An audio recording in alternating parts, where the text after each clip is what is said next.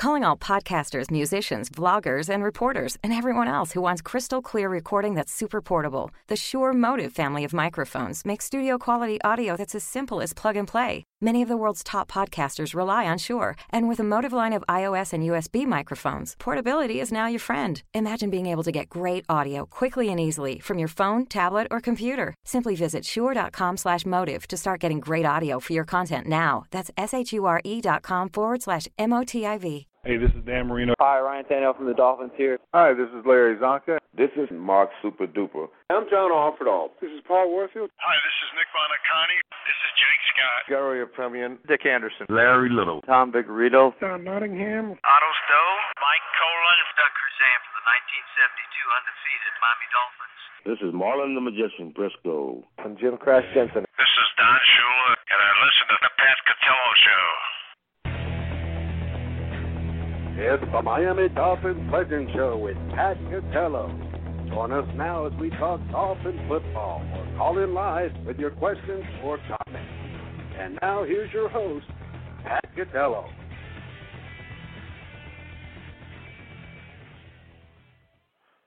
Okay, good evening, everybody, and welcome to another edition of the Miami Dolphins Legend Show. I am your host, Pat Catello, and we will be joined shortly by Rich Van Zandt as the Miami Dolphins have concluded the 2018 NFL season, and now we have the answer to the trivia question that we threw out there at the first game of the year, and it is 7-9. We were looking for 7-9. Yes, the Miami Dolphins finished the season 7-9 in what looked like a very optimistic season to start off. You had the Dolphins coming to a fantastic start early on in the year, and it looked like things might turn out very special as they went to 3-0, and then of course things came to a halt when they went up to New England.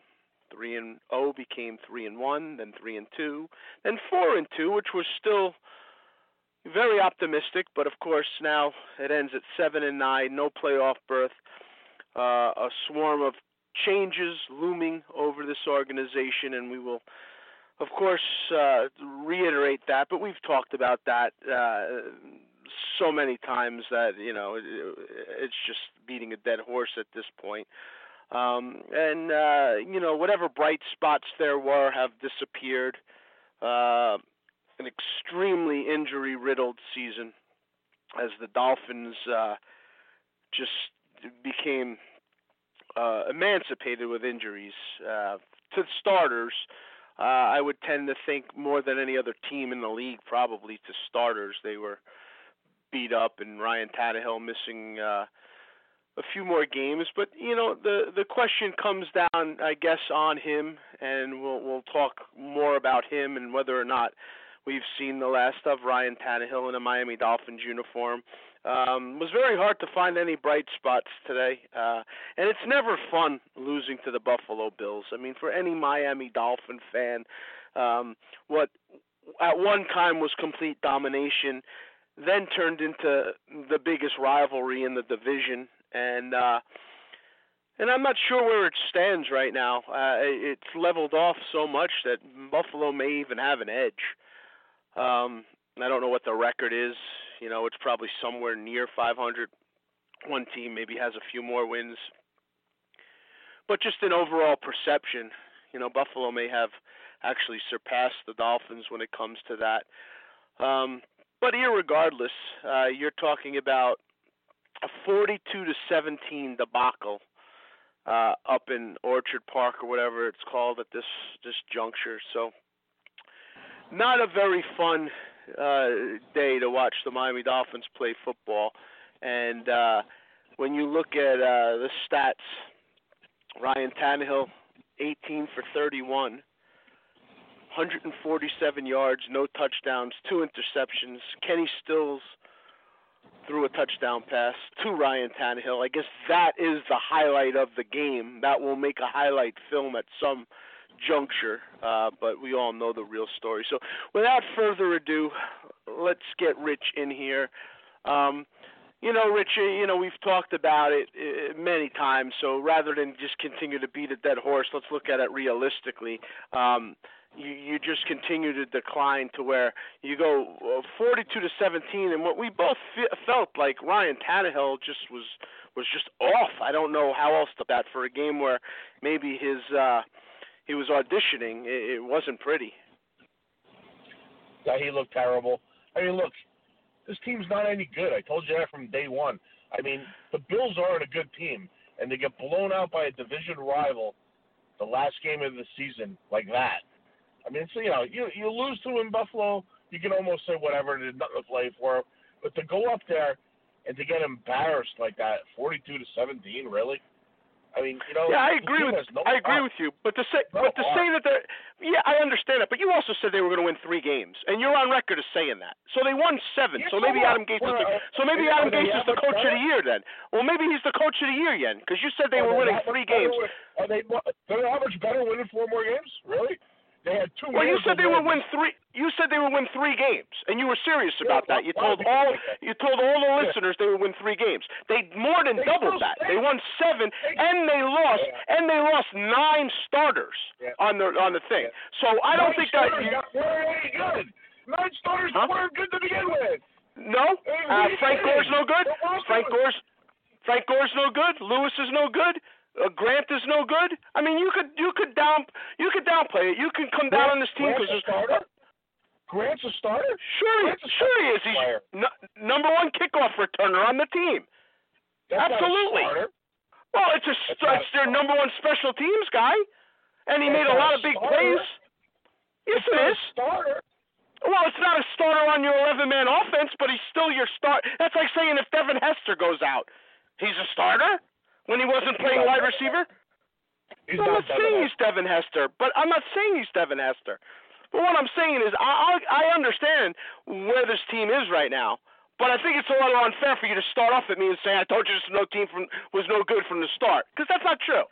Because you said they'd win 3 games. They won 7 games, getting completely battered and wiping out the last 3 games of the year. I mean, they lost every game the remainder. That they lost the team. The team was atrocious at the end. But I don't think that's fair to say from out of the gate. I think you got to be realistic with it and take your emotional feelings aside from it. That's what I'm saying. Realistic? And if you think, what are we realistic about? They're the dregs of the league. Anybody that loses 42-17 to the Buffalo Bills the last game of the season isn't a good club.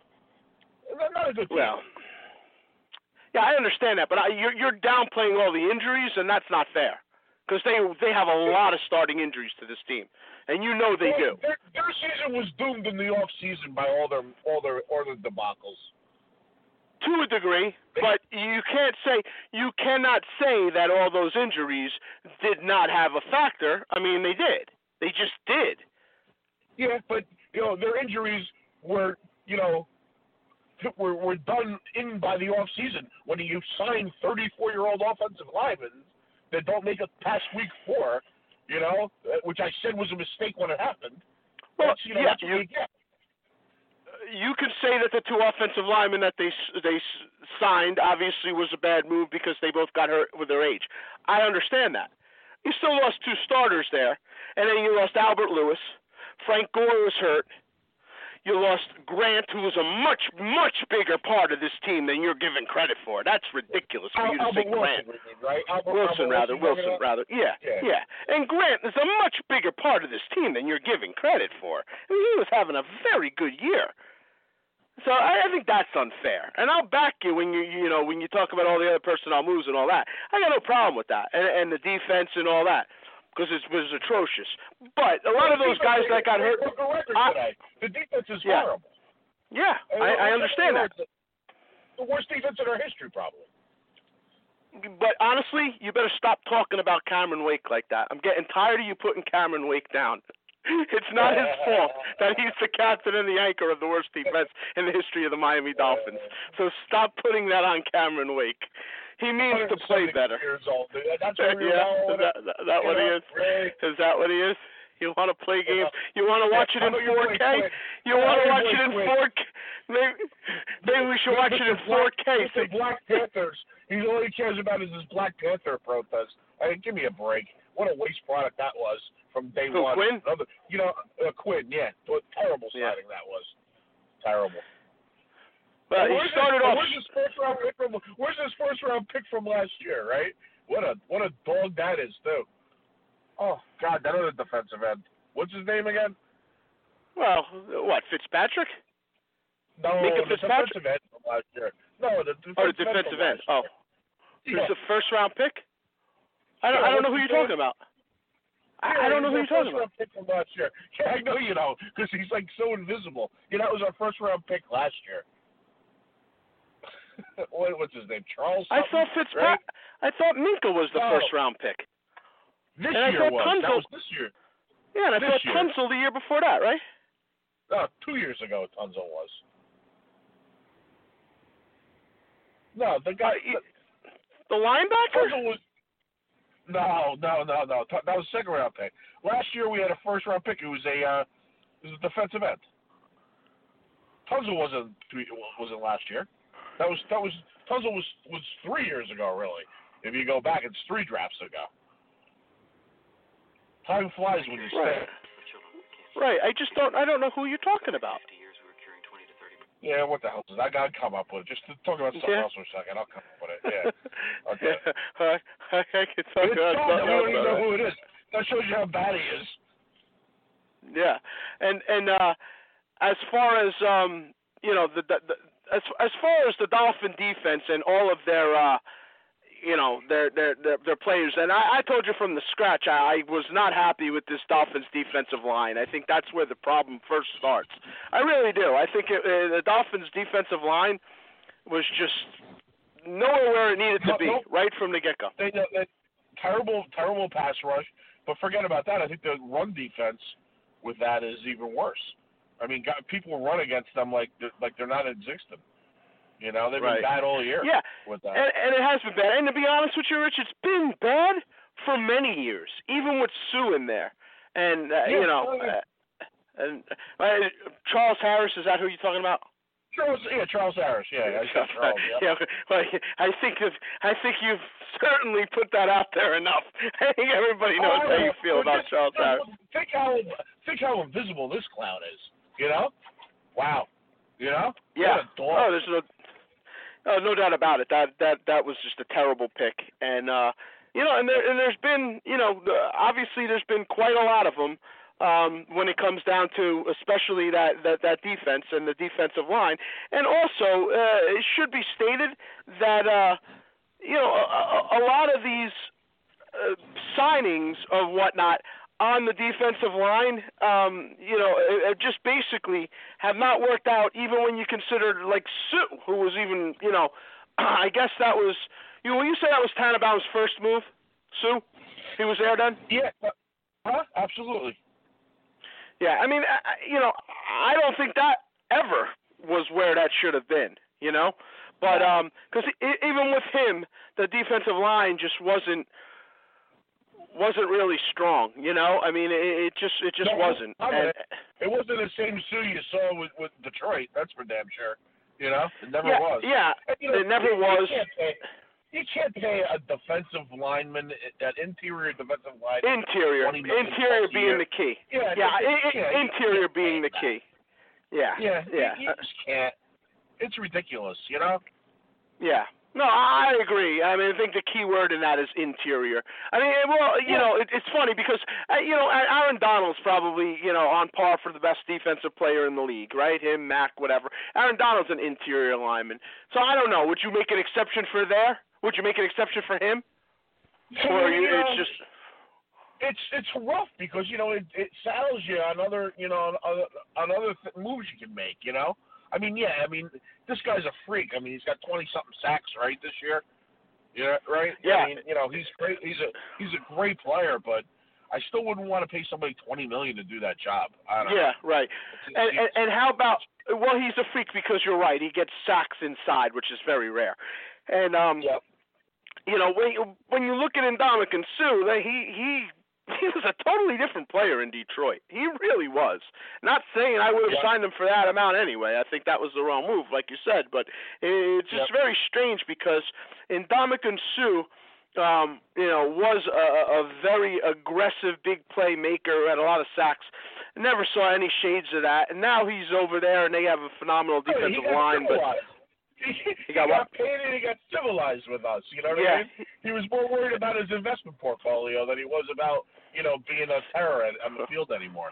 Well, civilized is a scary way to put it. I don't think I'm going there. I'll leave you on that one. It's like Rocky III,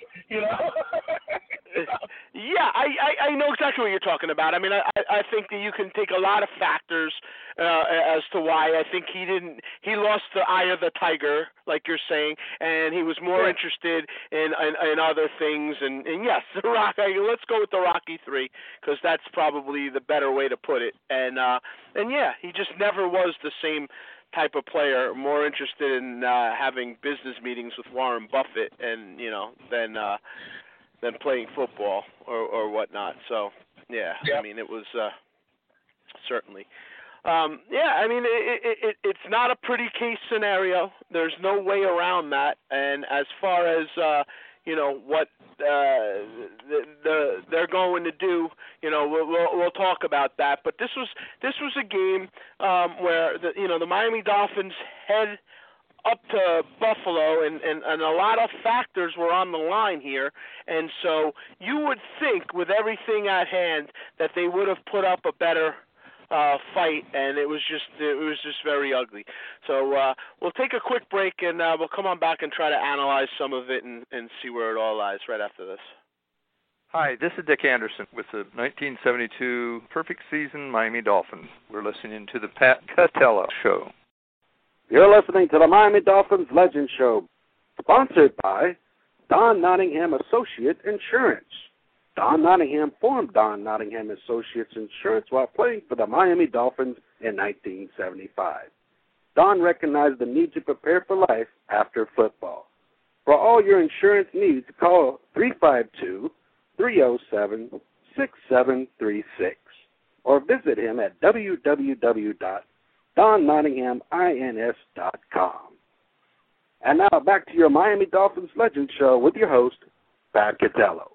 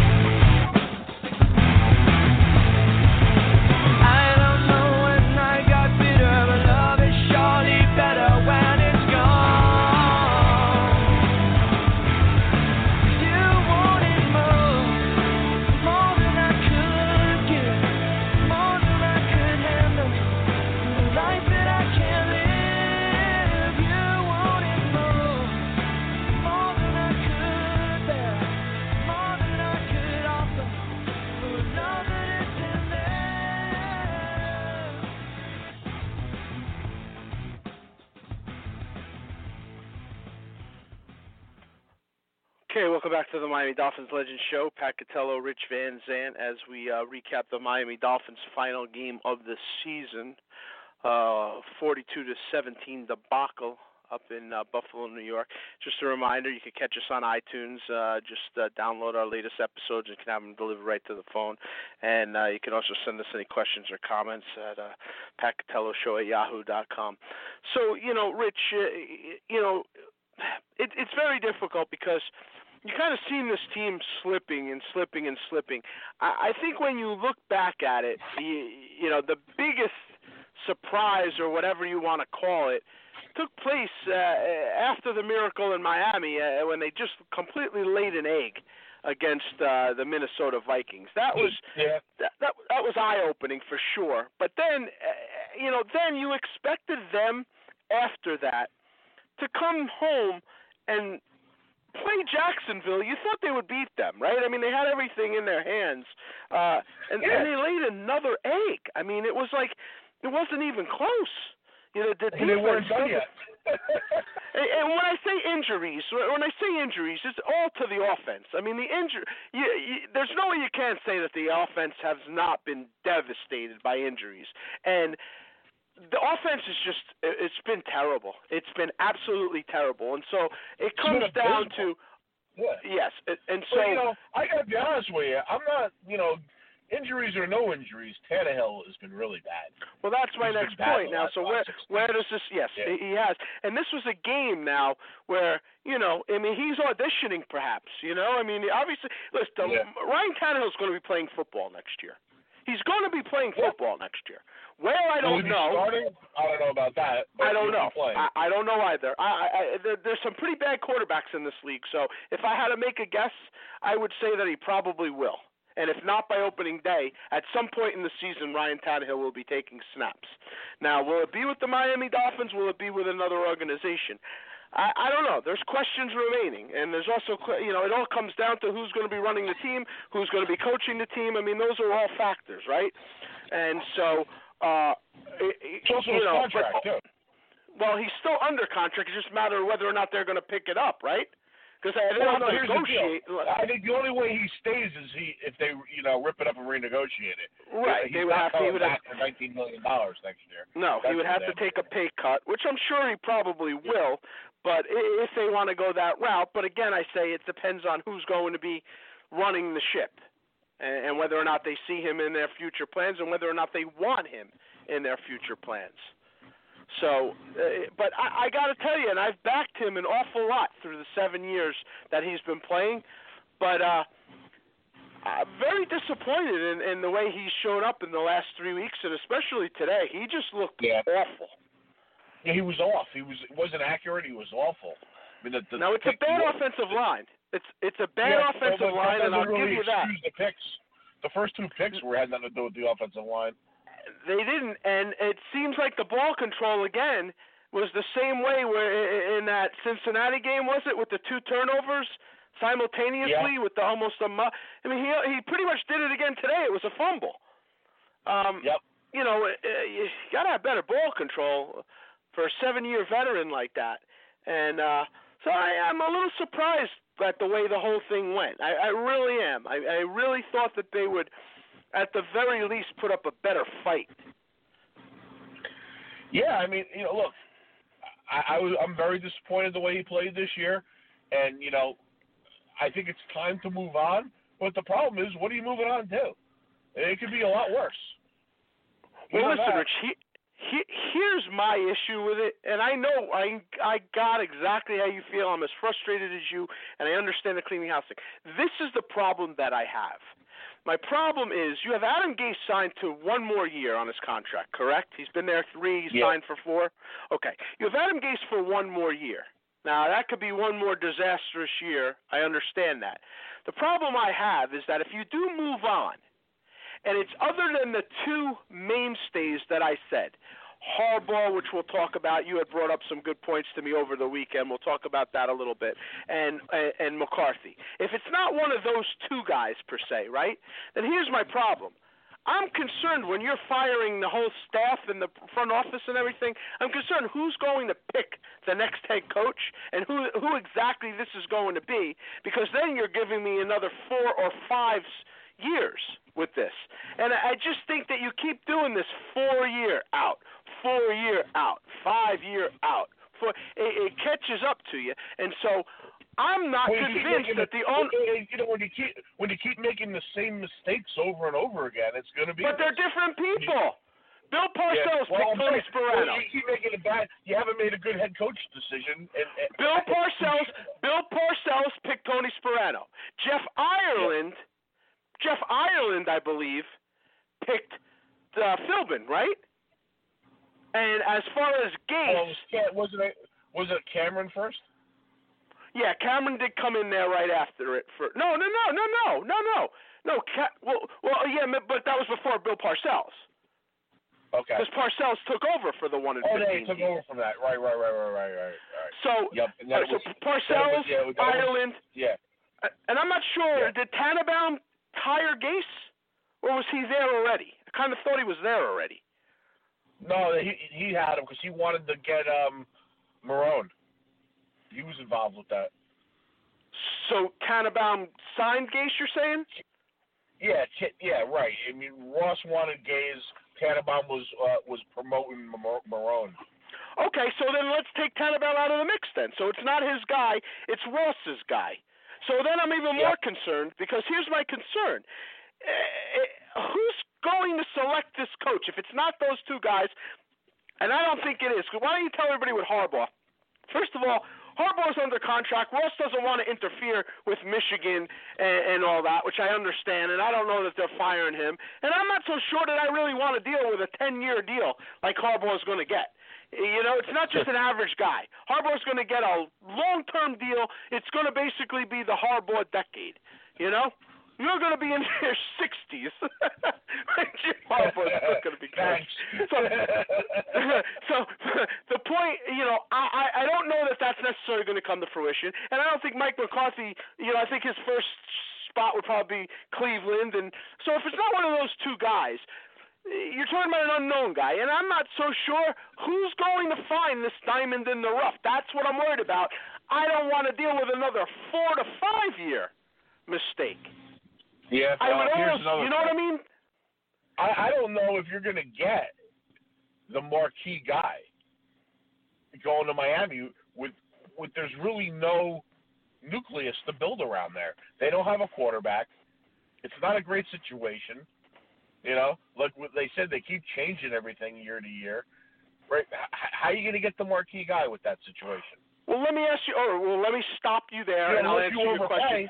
Unless you're going to, overpay like crazy, you know? Okay, well, let me first tell me, who is the marquee guy? I don't know. That means something. That's a factor. One of the Harbaughs, like that. I don't know if you're going to get those guys to go there because they want, you know, they're like in the mode of they want like the winning situation. They want to be, you know, guaranteed to make the playoffs. They don't want to. I don't think they want to rebuild from scratch. You know? Yeah. I think me and you disagree on what rebuilding from scratch would have to be with this team because I think if you know what you're doing, you can take pieces here, and then you have to find other pieces. Well, you don't have a quarterback. That's a big thing, man. You know, some people might. It's a huge thing. So you're saying, irregardless, Tannehill, not the guy. No matter who comes in, McCarthy comes in and says, yeah, I like Tannehill. He reminds me of the mobility that Aaron Rodgers has. I want to try. You don't think so? You think Tannehill is not the answer? No matter who comes in, he's gone. I think it's over with, yeah. I think it's done. Well, then that is a problem because there's not a lot of quarterbacks in the NFL, and finding a franchise quarterback has proven it's much harder than you think, and I'll look no further than John Elway and the Denver Broncos because John Elway has not been able to find a franchise quarterback. I mean, he basically took Peyton Manning on a quarterback-for-hire basis and won himself a Super Bowl, but has not really been able to do anything. I mean, he had Osweiler, which we still have, and we'll talk about his future. And then Paxton Lynch, I think, was the big mistake, right? He had Simeon, right? That was about. And now he went out. And the Case Keenum disaster. No, which is a 2-year contract. He gave him a 2-year contract, and that doesn't seem like that's going to be the answer. So, and the reason I bring him up is because I got a lot of respect for John Elway, and John Elway obviously knows quarterbacks, and he hasn't been able to do it. So I'm concerned, once again, who's going to do it in Miami? That's a concern to me. And whether or not Tannenbaum's here, there, or anywhere, he's never been the quarterback guy. And so that's a concern. Tannenbaum's cleaning out his office right now. He's collecting cardboard boxes. But that's fine. That's fine. Who's picking your quarterback? Who's picking your coach? That's my question, Rich. I'm putting it on Ross because as excited and salivating as we may be, when you look at what could possibly be coming, that could be a 4 or 5 year deal. So whatever comes next, you could be living with for 4 or 5 years. You know what I mean? That's what I'm putting the brakes on. I mean, gun to my head, I don't think anything's going to change until Russ sells the team. How about that? Well, that's a I don't really think. I don't really think this. Like I said, we talked about this numerous occasions. I never see Ross holding that trophy up. Yeah. Well, that's the bigger issue. Unless they're dusting Super Bowl 7 or 8 in the office and he gets to hold it. I think that's as close as he ever gets. Well, that's the bigger issue, and then you hit it on the head, and that's what my concern is.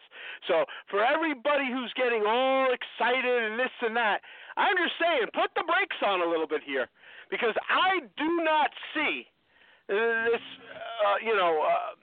this powerhouse of minds that's going to be basically, building this next team. I really don't see it. We had a complete imbecile running this organization for the last 4 years with this Tannenbaum, all right? This guy had no business having this job, okay? So you got to be a little bit happy about him going. I mean, it can't be worse. You can have a blind guy with darts thrown at the board, and his draft would be better than this guy. Well, you say that, but to be quite honest with you, I don't find this 4-year span any worse than the 4 years before that and almost the 4 years before that and even before that with the Cam Cameron. If you really look at it, in 4-year gaps, this was no worse than that. In fact, you had a playoff appearance this time, and you had one in the Parcells era. And if you look at all 4 of those years, this was no worse than the other ones. It was better than a lot of them. And these last 2 years was the most miserable, unlikable Dolphin teams have ever been around. Well, that's another story. That's a different situation, though. Yeah, I got you. I'm not defending it. I'm playing devil's advocate. You sound like and I'm just because I'm letting you know that this isn't over a decade problem. I don't know if it's going to get better, but it's not going to. It can't get worse. It really is over a decade, Rich. Over a decade. This has been going on. Well, how long has Ross been there? A decade. Yeah, I mean, Parcells left with Ross, right? Parcells left with Ross? Yeah, that was the out that he had. He had the out with Huizinga. Right. If Huizinga sold the team, he could go. So he took his $14 million, put it in a bag like Cramden when he found the bag of money on the bus, and he left. Well, that's the big out. Him and Belichick found that's their big thing. It's like a coup. They found this clause, and they've been living off it, the both of them, forever. They do it all the time. I mean, let's face it, Bill Belichick would probably be the head coach of the Jets if it wasn't for that clause. So, they take that and they run with it, man. I mean, that's what they do, But, I guess what I'm saying is, it's going to be very hard to get the big football mind in there. I think maybe you should start looking at who's the football mind. And from what I'm hearing now, the one that we've been saying is basically just a beard for the GM job in Chris Greer. There was kind of a lot of things insinuating that he may now be the guy to actually be the GM, if you know what I mean. Well, then I heard that they may bring in the guy, that Rick Spielman's underling that used to be with the Dolphins. I forget what his name is. That was like the big talk that they're going to bring him back, and give him the maybe the VP position above Greer. I don't know. That to run the team. That's what I heard last week also. Now, is he Rick Spielman or different? Then I heard they weren't going to replace Tannenbaum. They were just going to make Greer the GM, I guess, not only in name. Like he's not just going to have to do it. That's what I just said. Yeah, that's what I just said. Because Tannenbaum's position is really a made-up position. It's a made-up position. It's the kind of thing that is, you find a spot for somebody and that's what you are, I mean, it's kind of like Darren Rizzi being the assistant head coach, It's almost like a made-up thing to put him in there, but he had so much authority over everybody else. He certainly did. Yep. And so, I mean, it's going to take a while to get his stink off this team anyhow. There's been a lot of debacles that that we have to deal with. That he did. It's going to be a while. I don't know. before you This even, I don't think you can turn this around in a year if that's what you're asking. no, I'm not saying no. What I'm saying is I'm concerned with who you're getting to first be the guy who's going to turn this around, and then secondly, who you're getting to coach this team. Yeah, well, you need a front office guy. I think Gaze is gone after today. I don't think Gaze survives 42-17. Do you? No, I think there's a very good chance that he's gone too. But my question, then becomes, so now you're not looking at. I don't know why you would keep him just for another year. It doesn't really make any sense. I mean, you really have seen nothing over the first. You really have seen nothing over the 3 years that warrants another year of this. I agree. I don't know. It seems like you're going backwards. What's the point? Yes. Well, it's a lame duck coach. He's proven he can't do it. To me, right? I guess what I'm saying is I'm just concerned that you don't have somebody at this time to pick the next head coach. That's my concern. I don't believe that there's necessarily somebody there. So I'd almost rather get somebody there to then pick the next 5 years rather than rush and then have to deal with this again for another 5-year span. That's my concern. I think it's dangerous to get an unknown in there because I don't think they're confident enough to find the Sean McVay out of the group. And then, like you said, it's almost like you're at the mercy of a veteran, accomplished guy, but then you're going to overpay him and you're going to give him way too much. Like I just think that Jim Harbaugh, I just think that you would have to give him just way too much. That it would become like the Harbaugh Dolphins for a long time. And I'm concerned with that. And when you have somebody like that, it's like I don't like either Harbaugh. I think they could be good in limited situations. I wouldn't want the guy for 10 years. I would never want to do that. Well, I'd much rather have John than Jim. I'd much rather have John than Jim. John has shown that he can do it for a long time. I agree with you. But, I believe, though, that they're still better than what we have. And maybe the philosophy of the organization would change that way. That's the only way. You can't just fire one or two guys and hire people and still have the same attitude and the same plan. That's not going to work. Obviously, what they've been doing the last decade stinks. So you got to change what you're doing. From drafting to everything. I think you really got to clean. I think all the coaches have to go. Like I don't think you can come in there and keep how many coaches are there on this team now? 32 of them or whatever? I don't know if there's that many, but there's a lot. There's like 20 of them, right? Aren't there that many? Yeah. Sure. Right. I don't think anybody survives. I think they all have to go. I don't think you can have any holdovers. You know what I'm saying? I think you really gotta start from scratch, really. Yeah. You know what I mean? I don't see any bright points. Yeah, I hear what you're saying. Fair enough. All right, we'll come right back after this and wrap it up. Hi, this is Larry Little, and you're listening to the Pat Catello Show. You're listening to the Miami Dolphins Legend Show, sponsored by Don Nottingham Associates Insurance. Don Nottingham formed Don Nottingham Associates Insurance while playing for the Miami Dolphins in 1975. Don recognized the need to prepare for life after football. For all your insurance needs, call 352-307-6736 or visit him at www.donnottinghamins.com. And now back to your Miami Dolphins Legend Show with your host, Pat Catello.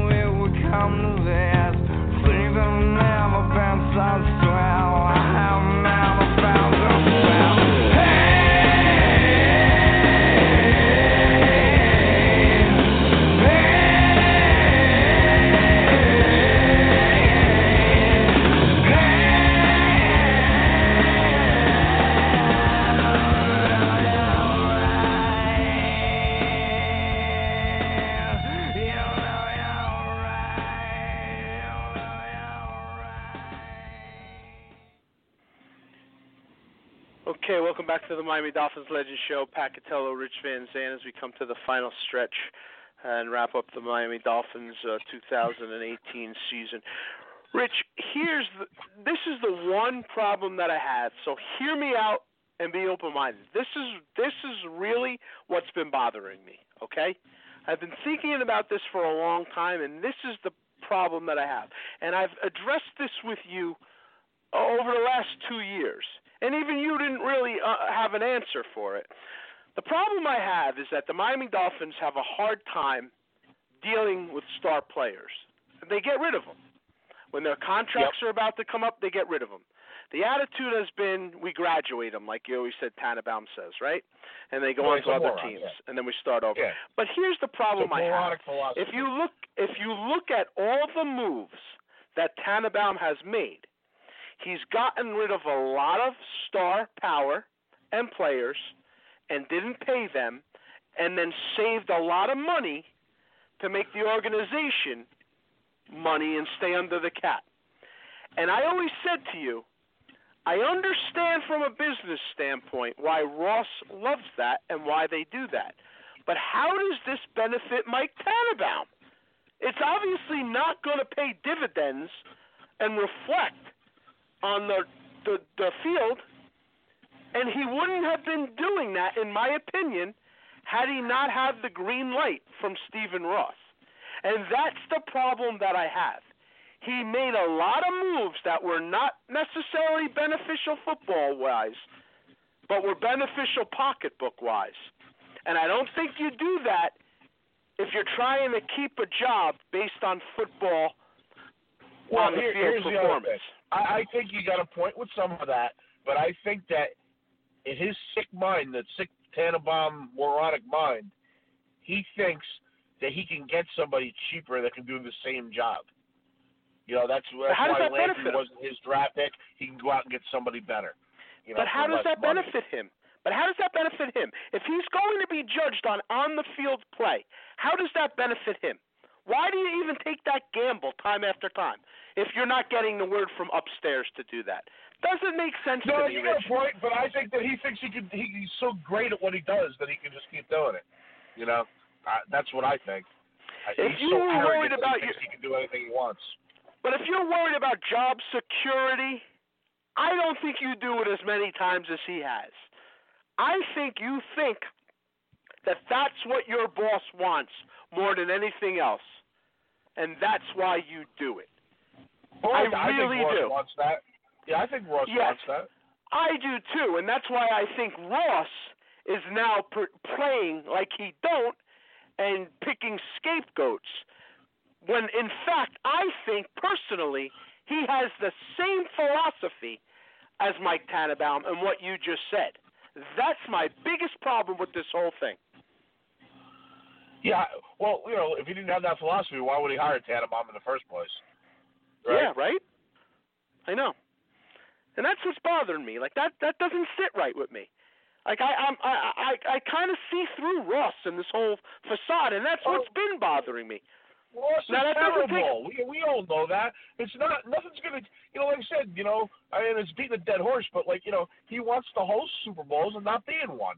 I mean, everything he does is the benefit. You know, his pocketbook. What do you think he goes to London every year for? You know, he gets it so he can get more Super Bowls in Miami. Plus, he probably gets a boatload of money every time he does that. Especially giving up a home game. I can't even imagine how much money he gets for that. Yeah, no, absolutely he does. That's right. Yeah, that's why he does it. We both know that. Yeah, that's why he does it. Right? I'm just surprised that the city of Miami doesn't really come down on him for that. You know, we gave you all this money to renovate the stadium. You're taking away another home game? Really? All that revenue? You know, the hotels, the rent-a-cars, everything? Really? You know? Yeah, because I don't think that they think about it like you do. And I think they see the Super Bowl, and that's bigger to them. I think they look at what they... Yeah, I guess so. But, you know, look at all the people that, you know, that lose money that, you know, work at the stadium, that work, you know, peripheral things around the stadium, the restaurants, the hotels. Sure. You know? Sure. And it's not right. It's not right at all. No, and you know, I blame not. the NFL. I blame the NFL, too. It's like, why are you promoting an American sport that generates money for our country overseas. It doesn't make any sense. Right. I just think that when you look at it like that, it's kind of that they may say, well, you're going to have all this money generated 10 times more with a Super Bowl than you could ever imagine for the city, and that's how he condones it. And I think they buy into that. I guess so. We certainly don't have any playoff games, that's for sure. No, not at home, no. I mean, 2 playoff games under Ross's tenure so far, right? Yep. Now, I look at, like, right? the Giants. He wasn't there in 08, right? One, right? He came in the next year, right?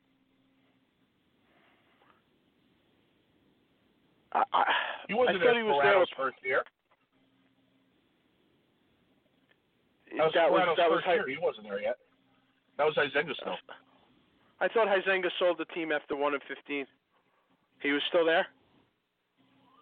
Maybe they were negotiating. Yeah, I think so. Yeah, because that's when Parcells came in, and Ross didn't hire Parcells. Huizenga did. So, so they must have been negotiating. I mean, Ross was a minority owner at that point, right? He had like 40% or something at there, and weren't they negotiating to take over the final whatever? Yeah, something like that, but he wasn't really the owner then, you know? So it was Huizenga then? Yeah, it was Huizenga. So he's got one playoff appearance in 9 years. Yeah. The worst owner we've ever had by far. There's not even an argument there. Yeah. I mean, it's the one thing that really you say though is something great. Yeah, well, he did not have Don Shula for that long, and that's obviously a big thing, right? So it is kind of weird. I don't know though. For some reason, Rich, I thought Huizenga left. Remember, he was doing the whole bowing thing after that. Who's that guy? He was the one that hired Parcells, and that's why Parcells left when Ross took over. Ross didn't hire Parcells. Huizenga did. I thought Ross was the owner in 08, though. No. No. Absolutely not. No. No, that's why Parcells left, because Ross came in. Well, so you're saying Ross... Yeah, Ross wasn't there. What is this, his 8th year? Something like that? What year did Ross come in, then? Maybe 10? This may have been his 8th year. He didn't come in the year after they won the division. I think it was the year after that. Because I know Parcells, like you said, I know he had the clause to get out. Yeah, Huizenga hired him, though, dude. Right, but was that in the off season though? When exactly did Parcells get in there? Parcells' first year was 08. I know his first year was 08, but when he brought Ireland and Sparano in. Sparano's rookie year, they won the division. That was the Wildcat year. Right. And I know Parcells was there then. I got that. Yeah. Right. And I think Parcells left 2 years later. Yeah, want me to look it up? Let me see. Yeah, look it up. All right, hang on. Yeah, because I know that, I remember how that whole thing went, and I'm trying to figure out, though. Remember, Parcells wasn't even, when Ross took over, Parcells wasn't even there? He didn't quit right away? He wasn't talking Ireland, and he was never even there? He'd cleaned out his office? Yes, that had to be sometime around 10-11, right? And Ross was definitely in there before that. But he had that out clause. As soon as the deal became finalized that Huizenga sold the team, he was able to leave without any penalties, and he could keep all the money. They had to pay him another year or two, remember? Right. And that's why I always said Parcells stole $14 million. Okay, here we go. Here's the timeline. Okay. All right. December 20th of 2007. December 20th. So at the end of the year, season's over. December 16th. Okay, December 16th, right? Yep. Greg Camarillo catches the pass, and the Dolphins beat the Ravens, and they go 1-15. December 16th. December 20th, Bill Parcells is named Dolphin Executive Vice President. December 31st, you following me? December 31st, Randy Mueller is gone as the GM. Right. January 2nd, Ireland comes in. Right. January 3rd, Cam Cameron's named head coach. Okay. I'm sorry. Cam Cameron is released as head coach. It's fired. Right. Yeah. January 16th, Sperano comes in. Right. February 22nd, Stephen Ross becomes owner. So Huizenga left right after that, huh? He never even had a year with him. No. It says owner Wayne Huizenga announces that Stephen M. Ross became 50% partner in the franchise, the stadium, and the surrounding thing. Transaction is contingent upon approval of the National Football League. And that was February 22nd of 2008. Now, what I remember, though, I do remember what you're saying because I think that there was a lot of negotiations for, like, the concessions or the parking and all kinds of other nonsense that maybe wasn't official, right? And didn't that last for a while before Huizenga got his... Could have lasted for a year, and they weren't sure if it was going to go through, I think, At right? least, yeah, because I remember Huizenga having his beak in there for a while. Parcells wanted nothing to do with working for Ross. It was quite obvious. Actually, here's another date. January of 2009, Huizenga and Ross jointly announced that Ross has closed on the purchase of an additional 45% to take. Yeah, so he didn't take over until 2009. Huizenga was really the owner in 2008. But I think they Ross were negotiating the deal. Yeah. What's that? Well, it says Ross was a 50% partner, and then Ross took 90% in January. So I guess they both were kind of in there. So when did Parcells leave? I think he only lasted like a year after that, right? So 2010? Because Ireland was there like another year after him. I'm not giving Ross credit for the 2008 playoff run. That's what you're asking me. Yeah, so it seems like it's like right at that time. It seems, Rich. So it seems like it's like right at that time, and I guess Parcells, because the only way Parcells could escape, was using that clause, whatever that is, right? Using that clause, you're right, exactly. Yeah, so or he could quit and you wouldn't get the money. Right. So it has to be sometime after that where something was official that he could actually do that, right? Yeah, it seemed like once it was official, he ran. Like, you remember his office was cleaned out already? Yeah, like nowhere absolutely. To be found. He wasn't so talking second, Ireland. It was really and bizarre. I remembered them finalizing something, and I actually heard that he was still involved in the team. Like Huizenga, I heard. I'm not a business guy like that, but I had heard that he was actually controlling the concessions and the parking at the stadium. Well, after he sold the team, he still owned that. So, I believe it. Yeah. The rich get richer kind of deal, and I don't know who owns that now with Huizenga's death and all that. I don't know if he still had that or if Ross took over that, or I don't know. But it was a whole nonsensical thing, and basically, in a nutshell, that's the soap opera that we live, man. That's what it comes down to. And I don't know that you get this from any other team in this caliber, if that makes any sense, with the history that the Dolphins have, Well, he turned this team into one of the worst teams in the league. There's no question. Yeah. I mean, his philosophy, his money grabs, good teams don't make the moves that this organization makes. It just doesn't happen. Yeah. Well, you can't win by not building. You know, the fact that you keep getting rid of you draft decent players, you develop them, and then you let them walk. I mean, you're not going to win like that. You can't. No, and that's why my thing is, and you know, the reason I couldn't stand Tannenbaum and I hated him before he got here is all he does is draft defensive linemen and defensive backs. Yeah. That's his forte. But I just wanted to expose the fact that I like you just said, I think that's Ross with the salary dumping and all the nonsense. It just seems like it is. But we'll see. We'll see what the future with the Jets though. Yeah.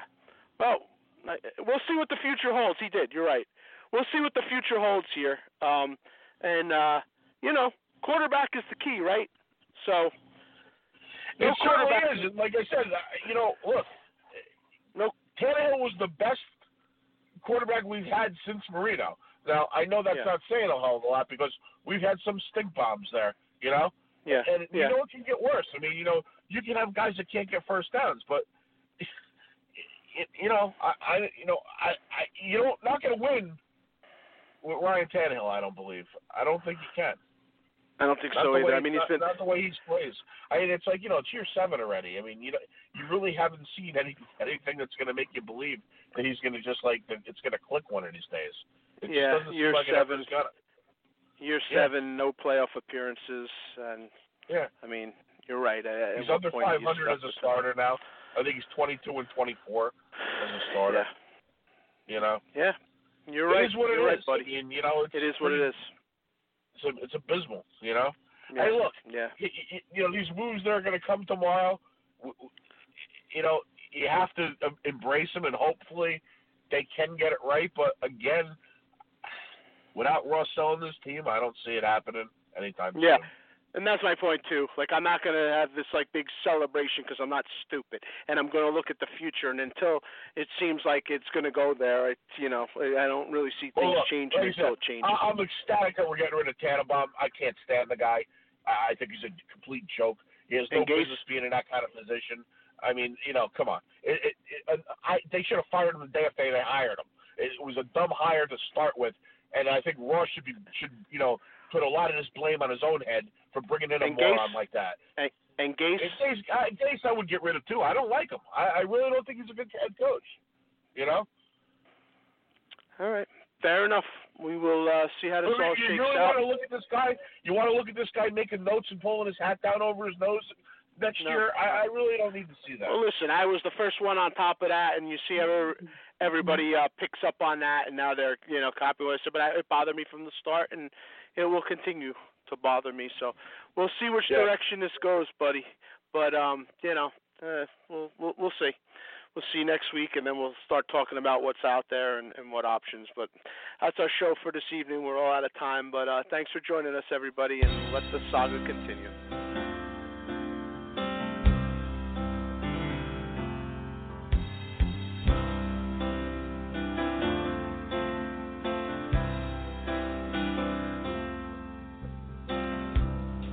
Took a look down a westbound road, right away I made my choice.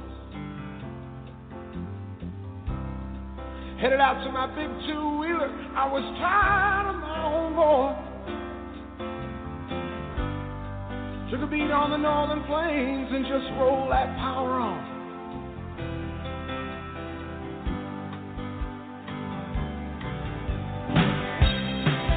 Hours out of Mackinac City, stopped in a bar to have a brew.